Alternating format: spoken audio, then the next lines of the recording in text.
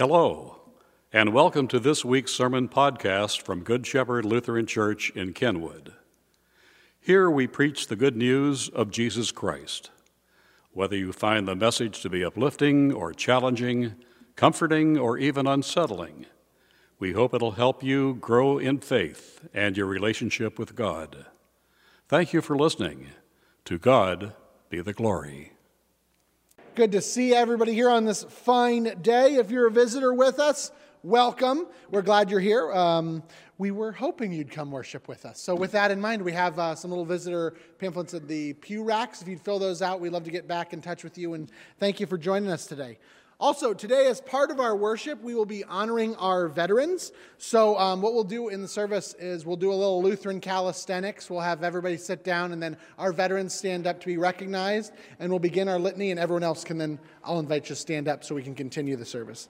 So yes, we'll be doing that. Also, today we are celebrating also the Over the Rhine dedication at First Lutheran for their new gallery space, their new gallery area. So there will be worship at 11, there will be lunch at noon, and a program at 1 p.m. So you're all invited to that. You can double church it today. How lucky are you? Yes. All right.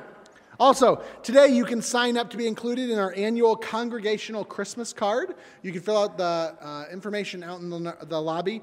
You can read about it. This year we're going to be supporting the Circle of Hope Fund for Professional Pastoral Counseling, the Institute of Professional Pastoral Counseling, so that all people can get the help they need, regardless of their ability to pay. So that's what your donations will be going towards. Tomorrow night, 6:30, will be our last Mission Ready Multiplying God's Gifts listening session. It's regarding the Ruth Grassman gift that we received. We've had 2 of these meetings so far. 20-plus people have shown up each time, and we've had some really great conversations about what's stirring, what's the Holy Spirit doing, and how can we start supporting what God's doing in this place and growing our mission and ministry, the impact in the world. Also, a big celebration, November 18th at 9:30. We will be honoring and celebrating Barb Andrews upon her retirement from her role as church secretary. There will be a reception following at the 9:30 service, and you can come join us and thank Barb for her 14 years of faithful service to our congregation. I said maybe a cool thing we should do is take her office chair and retire it as well by lighting it on fire and pushing it down Kenwood like a Viking funeral. And she can say, "So long, chair," and we could all say, "Good work, Barb." But that's what I bring to the table, right, ideas. It was a competing idea. I wanted to take her chair and mount it above her desk. Yeah, bronze it. Bronze retire it that way, though. Yeah, it was an idea. None of those have taken flight, but that's all right. Also, next weekend, you can pick up and name to help support our Christmas gift program. We do that every year, so the next weekend is also the deadline for poinsettia orders, which is wild, man. We're on a freight train to Christmas town. So you can find the order form in the bulletin or in the lobby. Other than that, I think we're ready to begin worship.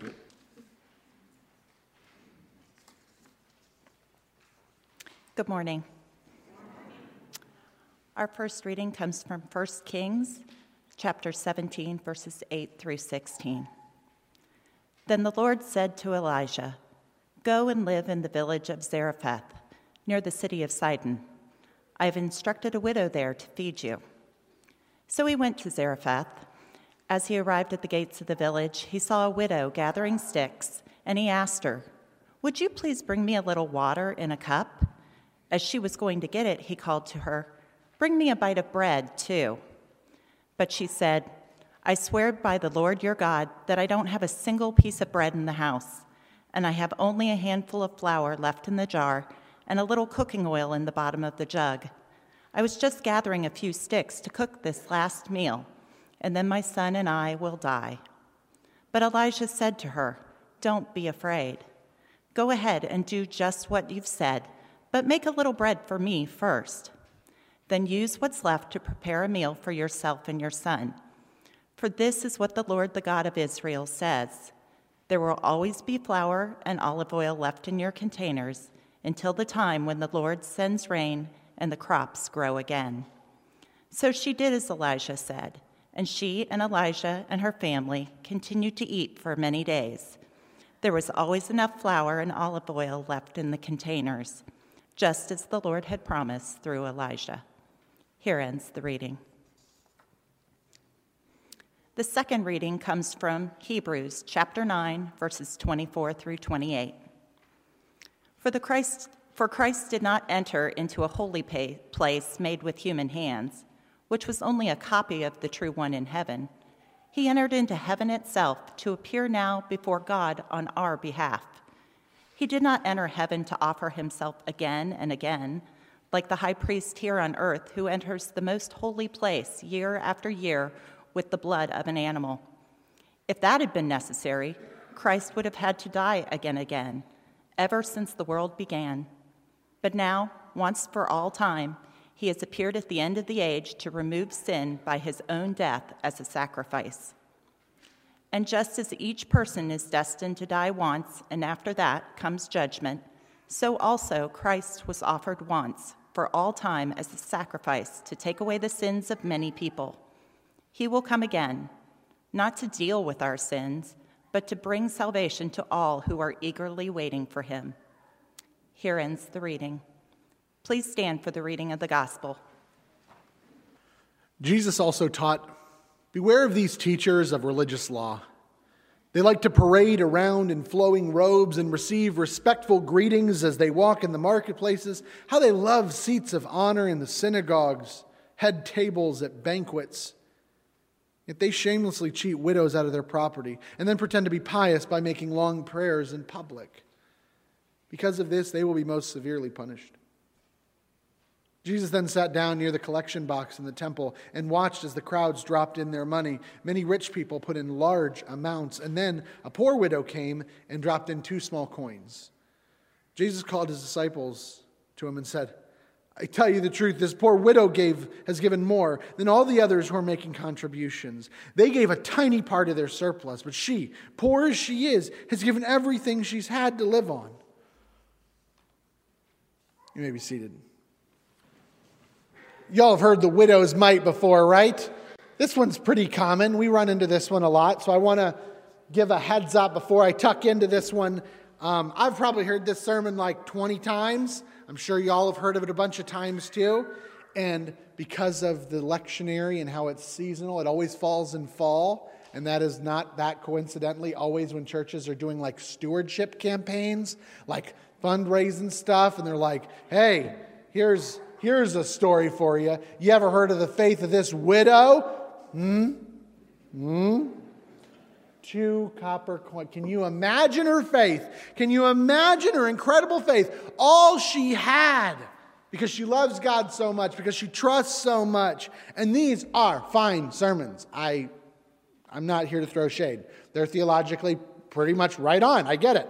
I can't gripe. The only issue I have is what I usually have when we talk about the Bible, which is I'm asking, how on earth am I expected to relate to this? One, I'm not a widow. I know people are widows and how hard that is and challenging that is and how that changes your perspective, how you experience the world. 2, I've been broke, but I've never been this broke. 3, if I was this broke, you can bet if I showed up at a temple, which is literally like the greatest wonder of the world in their time, show up at this thing. I mean, it's like religious Disneyland. It's everything in the city is about this place. To imagine, if I did only have 2 little pieces, I'd go, "Hey, let me just give this to them. Yours." I would struggle with that because in my context, that don't make any sense. If I'm that broke to give all I have to this big temple. And I'm stuck. I'm stuck in this idea. My context makes this story seem so unreal, and then it's just hard to relate to. What do we do with this? Additionally, with this text, I struggle with another popular thing, which is to talk about this widow with such fond admiration. I don't know if when you notice while I was reading it, a lot of times when Jesus talks and we do the Jesus readings, we put Jesus' voice in this very like, "Oh, aren't they just so great?" You know, we do this like eyes to heaven way of talking where we're not really looking at people. And you might have noticed I put a little bit of like, "Man, look what she did" in this because I struggle with the idea that Jesus, having seen this, is going, hey, disciples, get a load of this awesome, impoverished widow. Wow. I struggle with that because if you've ever seen this level of poverty before, it's not something you go, wow, look at that hero. Look at how great they're doing. I know this because we have a few people who here have traveled to the Central Plateau with me in Haiti and have seen the ultra poverty in these villages, on the outskirts of poor villages, on the outskirts of poor villages, off the roads, are communities of people who live in this level of poverty where the idea of rubbing 2 coins together is something of a luxury.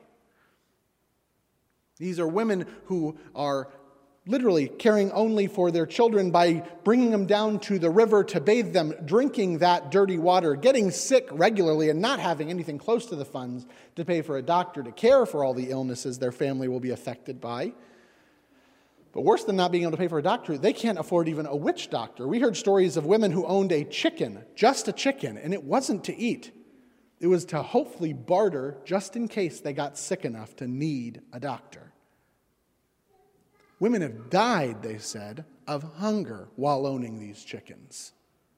Because is this really as low as it can get? Is this as bad as it can get? And they've died. I have a hard time imagining Jesus being in the same places I've traveled and Jesus seeing these starving children and going, well done throwing that chicken into that great bin of money. That was really, wow, great. The truth is, these women are actually that generous. The wild thing is when you get there to see these women, they want to know if they can offer you anything. Like what? I wonder, is Jesus looking at this and going, man, what a thing to imitate? Or is Jesus feeling what I felt when I met these people, what others have felt when they've met these women, and is absolutely heartbroken? And when he sees this widow, is he actually lamenting that in this world, with all God has given us, a widow throws all she has while we do what? Discuss the law? What are the rules? That's how poverty works. It's an outrage because it's invisible. We've read in this congregation the reality of the hunger situation facing children in Cincinnati. We've said how we're right up there in the top. Hunger and food scarcity is a daily reality for so many children, and every time we say this, always everyone, a few of us will go, how is that possible? Really? Is that real? Is that accurate? And we struggle because we have so much.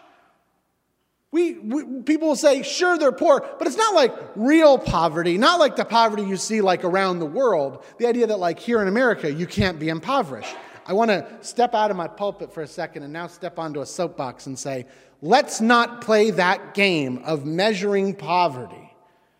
Let's not. I've heard it. If they have a cell phone, they can't be impoverished. Well, there's cell phones all over Haiti, and that's the poorest place on earth. But also, these are phones. They're necessary. I'm still on my soapbox. I'm sorry. These are necessary. Do you know what happens to a child if you have a child and you're poor and your child's in school and they get sick? And then say you're out of minutes. You don't have one of those like contract phones. You have like the kind from a gas station. You know what happens if they can't get in contact with you? The sheriff shows up at your work with your child in a police car. That's some shame. It's secret shame. Hidden shame. I understand, though, why we say that. We start comparing poverty. The kind of poverty we see in our communities may not be like other poverty in around the world, but it's not like it, and it also is a lot like it. The reason I say that is my friend Maya, my buddy in Haiti, who's on the board of HTF. He's a Haitian man who was born into a family. His dad passed away, and his mother could no longer afford to feed him and his brothers and sisters. Him being the oldest, she sent him to live with his distant aunt, who would feed him in exchange for him working in the house. He is a restovec, a child slave. He slept on a piece of cardboard in the corner of that house. He was beaten terribly. He knows a level of poverty I will never know, hopefully. He then ran away at 12 and lived on the streets of Port-au-Prince. And here's what I mean to say about poverty being invisible. He first visited the Central Plateau probably in his early 30s and encountered these women who live in ultra poverty. And Maya goes, I didn't realize it got this bad. He didn't know there was such poverty because this poverty is invisible. It's invisible because we can only see what we see. We only see what we focus on. And sadly, what Jesus, I think, is pointing out, I regret, is that we often don't have the same point of focus as Jesus does. This isn't a judgment of anyone. This is a judgment of everyone, myself included, and the first disciples. I know that Jesus is pointing out this poverty, right? Why is Jesus pointing out poverty? Why is he pointing out this woman? It's because the disciples don't see it. I know this because in the rest of the story, if you read Mark, all that he's done in this temple time in Jerusalem is all he's done is debate with people about doctrinalism, the law, the rules, who's right, who's wrong, who has authority, and who has power, who should sit here. When you die, who are you married to? Jesus, what's the greatest commandment? Is it this or this? Jesus even does. He does the love your God and love your neighbor. That's the greatest commandment. And then the teacher, like real loftily goes, you're right, Jesus. You got it. You passed the test. You're definitely faithful because you know that answer. And Jesus goes, yeah, you too. You're pretty close to the kingdom, he says. Pretty close. His disciples even, in the midst of it, they're not talking about what they see in poverty. They're talking about how big the rocks are that built the temple. Isn't it amazing, Jesus, how beautiful this place is? Isn't it great how big the stones are? It's incredible. And Jesus goes, yep, they are. Just so you know, they're rocks. They're going to fall over one day. They're just stones, fellas. And I have a feeling that he's sitting here, and at this point, he's literally rubbing his face and just goes, finally, fellas, disciples, please. You know these guys we keep running into, all the religious authorities, all the people we're chasing after, all these people in robes. Can we just be really skeptical of them for a minute?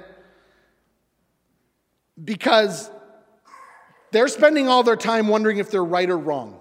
They're spending all their time wondering if they're smarter than somebody else or better than somebody else, whether they have power, whether they have authority, who should be in charge. For the love of God, please don't chase this, Jesus says.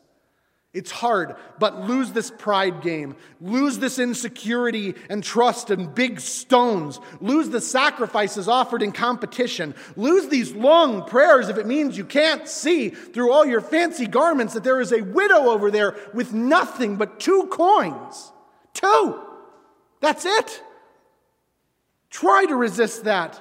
Resist this climb to be the highest in your community.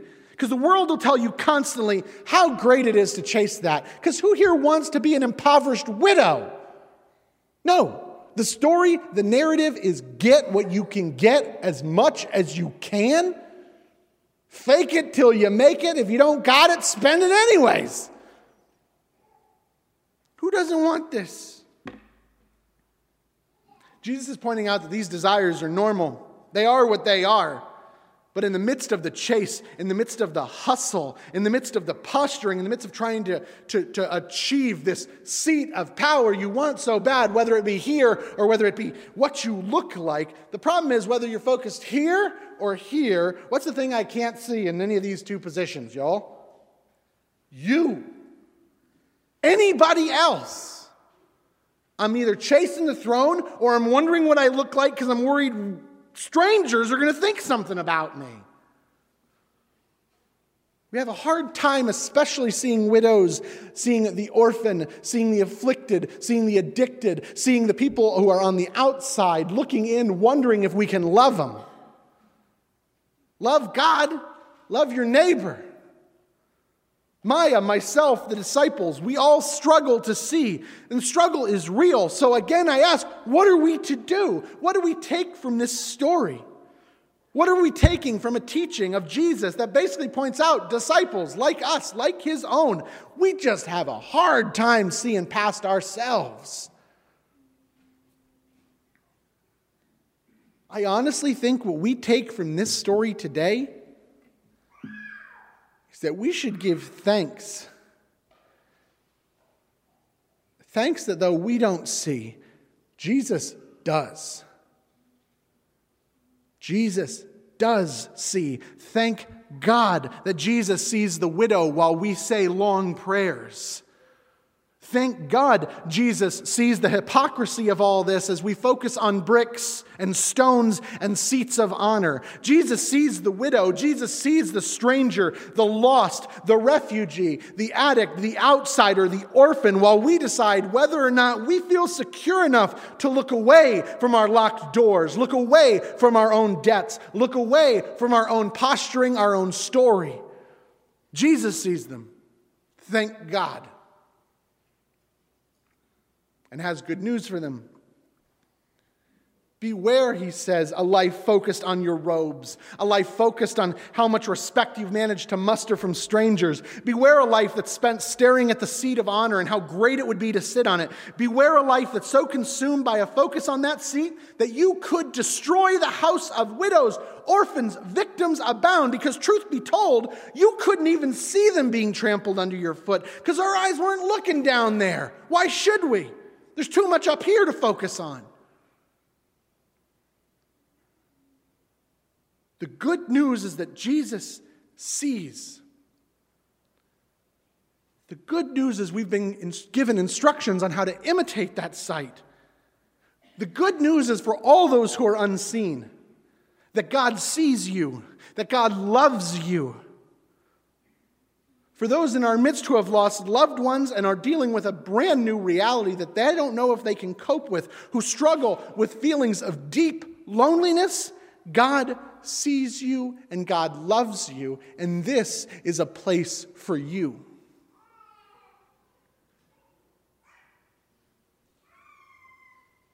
For you who've been touched by the terrors of war, servicemen and women, who struggle with fears, anxieties, God sees you and God loves you, and this is a place for you. For those who struggle with feelings of inadequacy, of being outcast, of not knowing if they can trust someone to really love them, who are facing trials with which you cannot share with anyone else because of fear or shame, God loves you. God sees you, and this place is for you.